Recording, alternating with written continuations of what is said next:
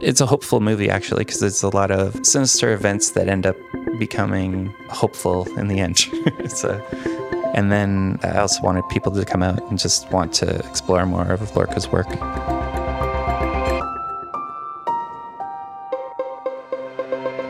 I'm Ben Davis, and this is The Art Angle, a podcast from ArtNet News where the art world meets the real world, bringing each week's biggest story down to earth. Marcel Dzama has an immediately recognizable style as a visual artist, but his energy has far exceeded visual art. Born in Winnipeg, Canada in 1974, Dzama got his start with the Royal Art Lodge, a group that came together as students at the University of Manitoba in the mid-90s. Their collaborative working method, where one artist would start a work and others finish it, were called the Exquisite Corpse, a parlor game associated with the Surrealists. As Dzama developed his own independent practice, moving to New York in 2004, he continued to explore the surreal in watercolor and ink. His work is replete with dancers and masked figures, whimsical animals, groovy monsters, human-plant hybrids, and grinning moons, all in an intricate but deliberately naive style. Dzama has permeated these offbeat interests into a variety of other media as well, from zines to dioramas to films. He's done album art for They Might Be Giants and Beck, made films starring Kim Gordon and Amy Sedaris, and created costumes for both a Bob Dylan music video and the New York City Ballet. Now, he's expanding his list of collaborations even further. New York's performance art biennial, Performa, is returning, with a roster of artists commissioned to do new work in experimental performance of various types. Marcel Dzama's piece, titled To Live on the Moon for Lorca, is among the highlights promised by the 2023 program. In it, he fuses multiple threads of his practice: costume, dance, drawing, and film, and he also returns to his surrealist inspirations. Specifically, this work is Dzama's tribute to the life and work of Spanish surrealist poet Federico Garcia Lorca. It incorporates both Lorca's tragic life story and an obscure, unproduced, surrealist screenplay called A Trip to the Moon, which Lorca wrote while he was living in New York in 1929. It's fascinating material to dig into on many levels, and in the lead-up to the opening of the show at the Abrams Art Center, Dzama came into the Art Angle office to talk about his work and interests, about Federico Garcia Lorca, and about what surrealism does and doesn't mean today. Marcel Dzama, thank you for coming into the studio today. Well, thank you for having me. It's a pleasure.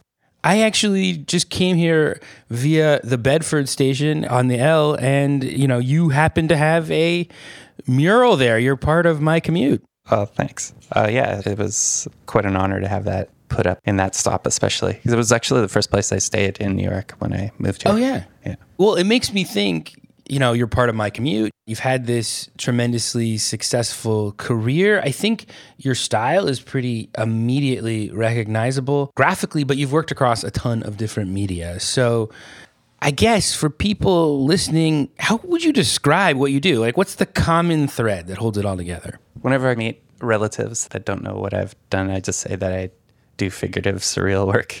And then that way kind of covers it all. Sure. Well, I mean, how do they, and they're like kind of nod and they're like, and smile. Yeah.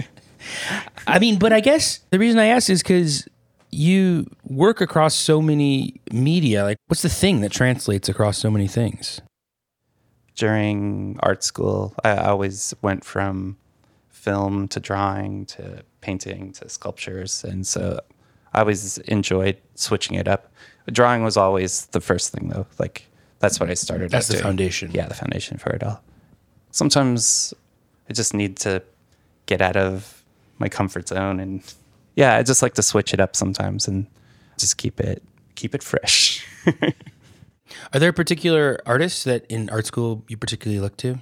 I was really big into William Blake and the Dadaists, Marcel Duchamp. The other Marcel. Yeah, the other Marcel. I actually got into him because of the name. Really? I saw it as a little kid and pulled out his book. I never knew anyone named Marcel, and so I pulled it out and kind of was just fascinated by it. We're talking today about this performance you're working on, and I was looking back over your career and thinking about what a big theme collaboration is for you. And you got your start in Winnipeg in the 90s in a collective, the Royal Art Lodge, which did a lot of collaborative work, and you've collaborated with a ton of people like Spike Jonze and Maurice Sendak and Raymond Pettibon, Kim Gordon, Amy Sedaris, a really eclectic cast of characters in your life.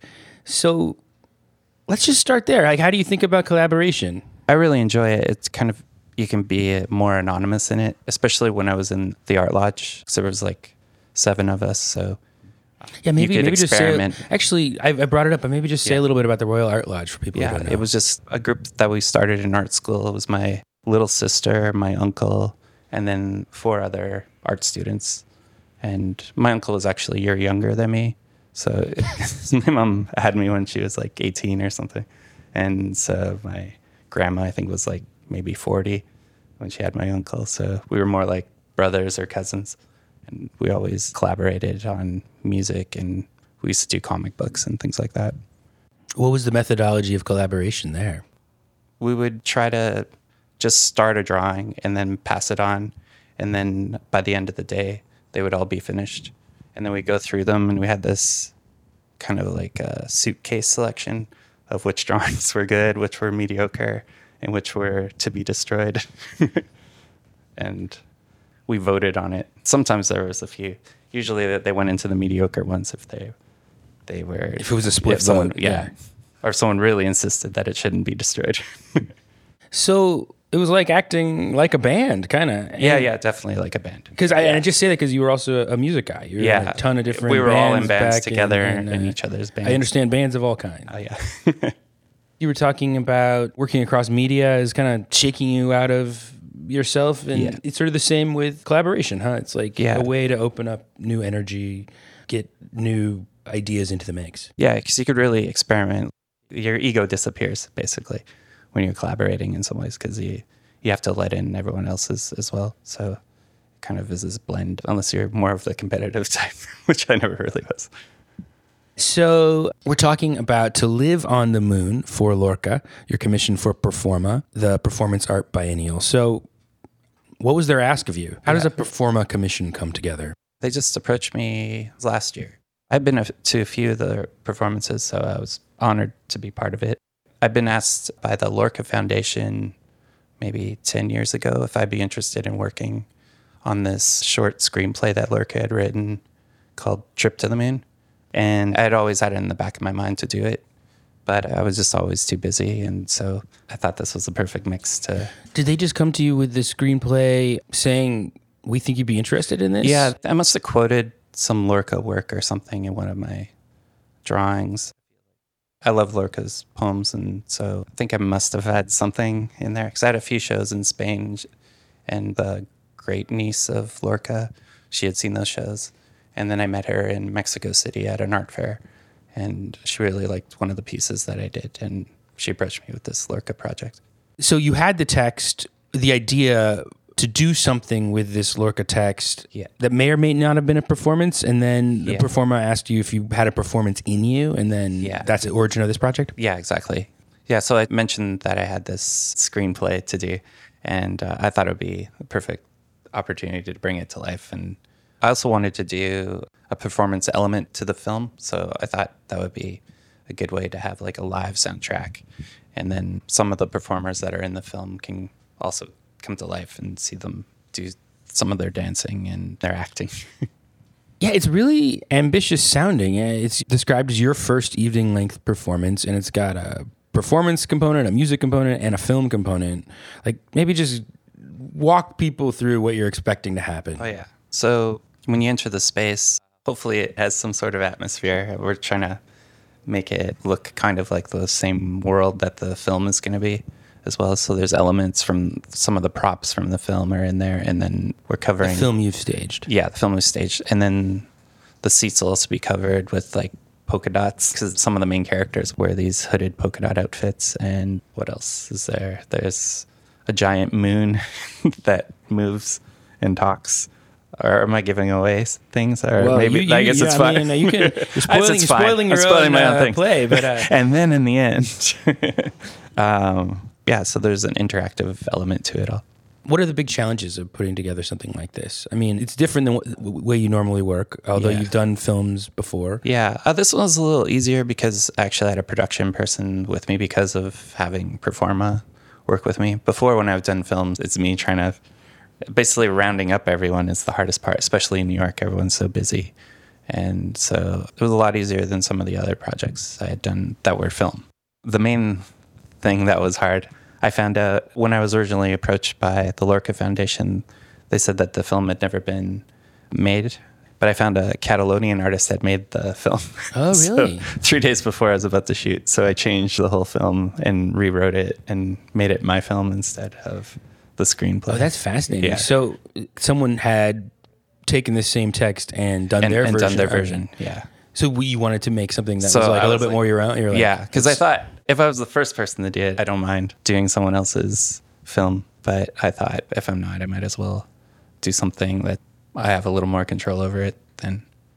I guess that's what you call a negative inspiration. Yeah. I was going to ask you about inspiration. And it kind of came as a fever dream too, because I was really kind of like upset about it and went to sleep and then kind of woke up with all these ideas and in the middle of the night and just wrote them all down and then tried to tie it into, because it still connects with A Trip to the Moon. Like if you read that screenplay, it's almost like a sequel or a rewrite or something. Yours is. Yeah. Yeah. I was going to ask you if there were any positive inspirations. Are there other performance artworks you're looking to, or besides the Lorca text? The Lorca text. I mean, just working with the choreographer, Vanessa Walters, like she came up with some really great dances just based on like our temp music. And so I'm always amazed what she can come up with. And we had special effects. There's a head that blows up. But working with the special effects people with the head blowing up, it was quite fun. We made like a plaster cast of this giant mask I had made out of plaster. Well, it was paper mache, but plaster first. And then we dropped a watermelon painted like a moon onto this giant head. And it was filled with spaghetti and chocolate sauce inside of condoms. And when it hit the plastic cast head, it blew up so perfectly. And we only had one take, and we only had one head and everything. So it was kind of... Only had one head. Well, it sounds very, carnivalesque. I mean, your work, you've worked in costumes before, and there is a kind of a carnival, surrealist, macabre carnival vibe to what you do. Yeah, there was a lot of costumes involved in this. I had a really great collaborator for that too. She goes under Christian Joy. She makes like costumes for Karen O of the Yeah Yeahs and a bunch of other bands too. Cool. Yeah.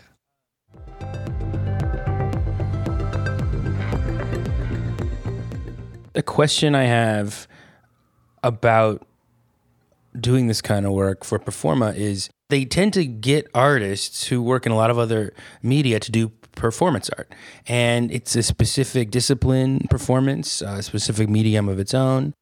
It's a little different than theater too, or other kinds of performance. So I just wondered, do you have a theory of performance art? Or how do you think about the idea of a performance artwork? Yeah, it was actually really nice to actually do a performance because I was working on a lot of large scale drawings and I was kind of wanting to do something that would be more of the moment. You had to be there to see it type of thing. So almost like being a musician back in the day.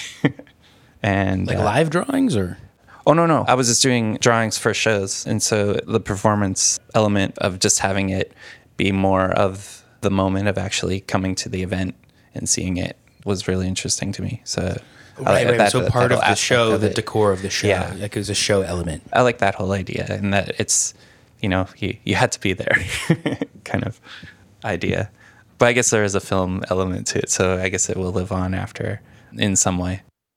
It has a product that enters the record, Yeah. There's a part when you're there, and then there's the part that lives on. Yeah. I guess you still had to be there to see the exploding head. I've held back about getting into the Lorca because I feel like there's so much to say about it, and I think it's a really interesting material. Yeah.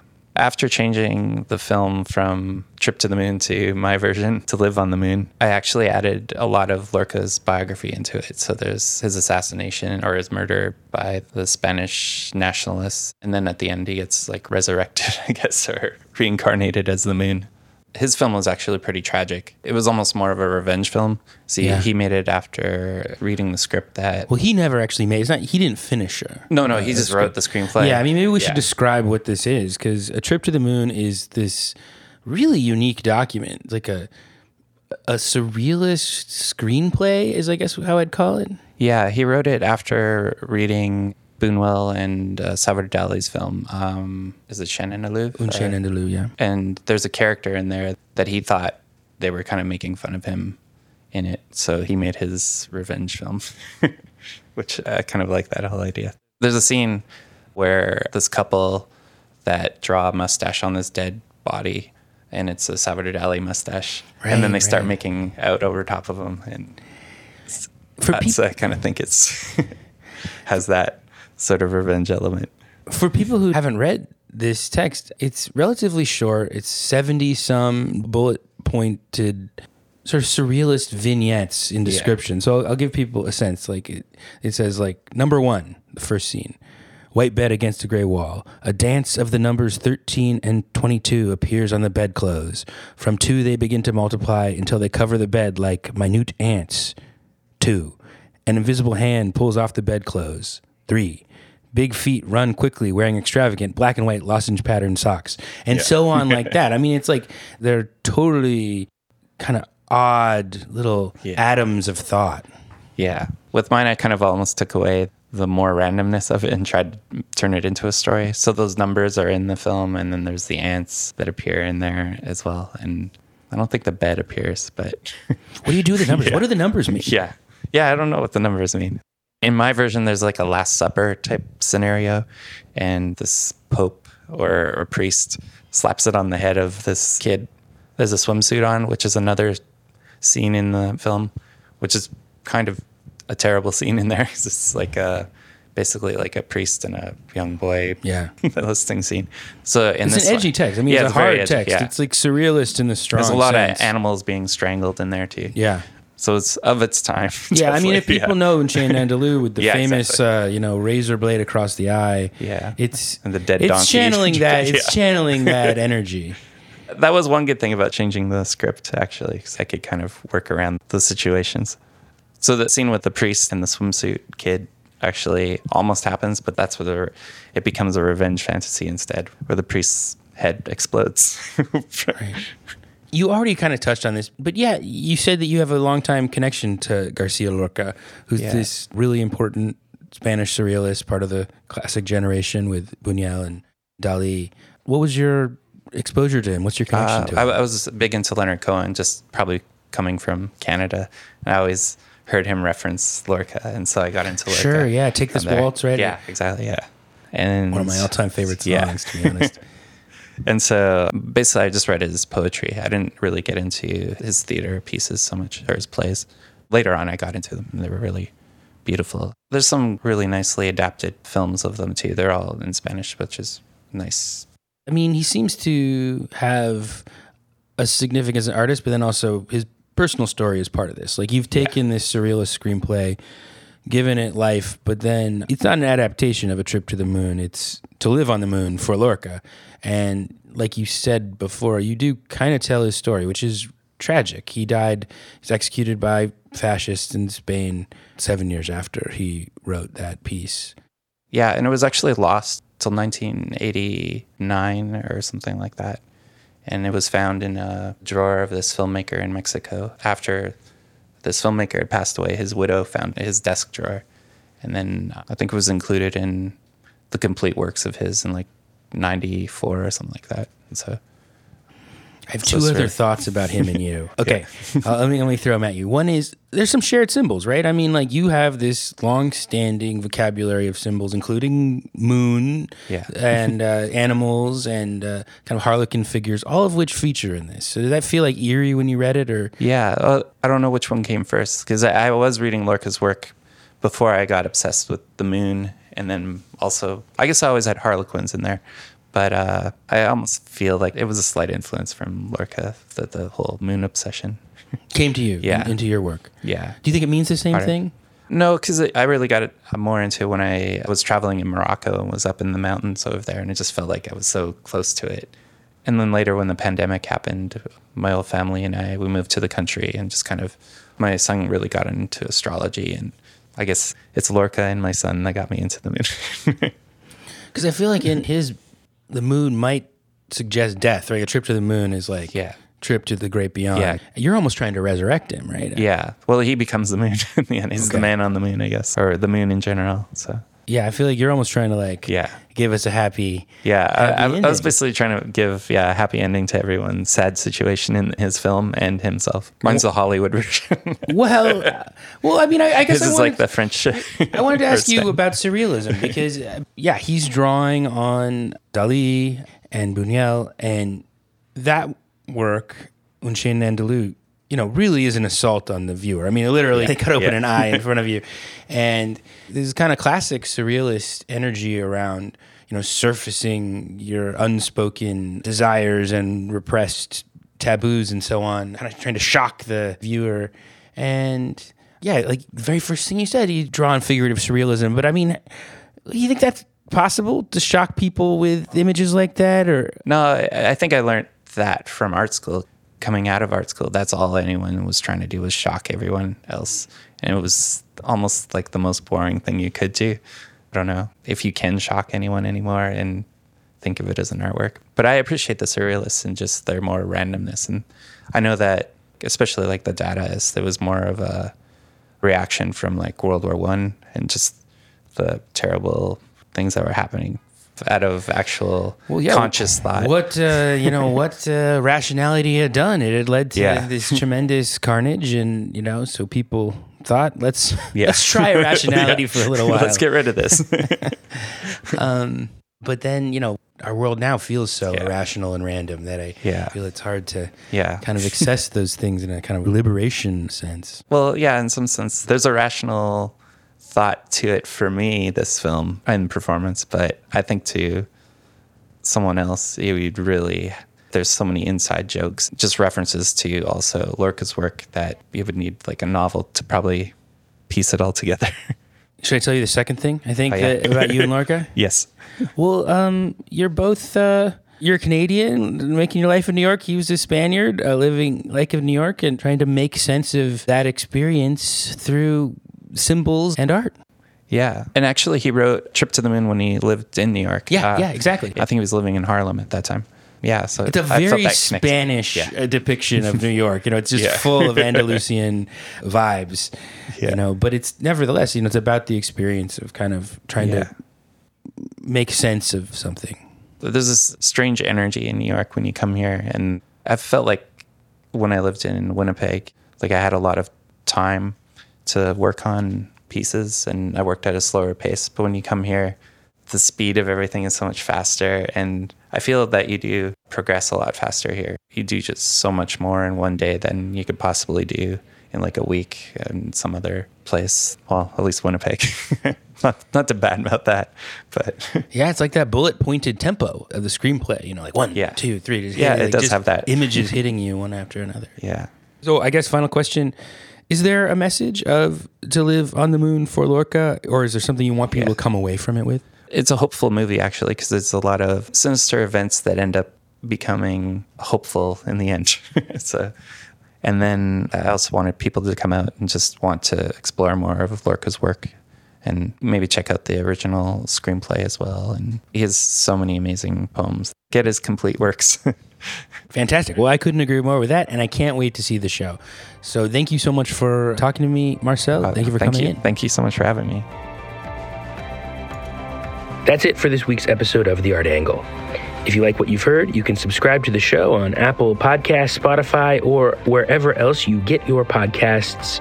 Also, please take a moment to rate and review us. It helps other listeners discover what we're doing.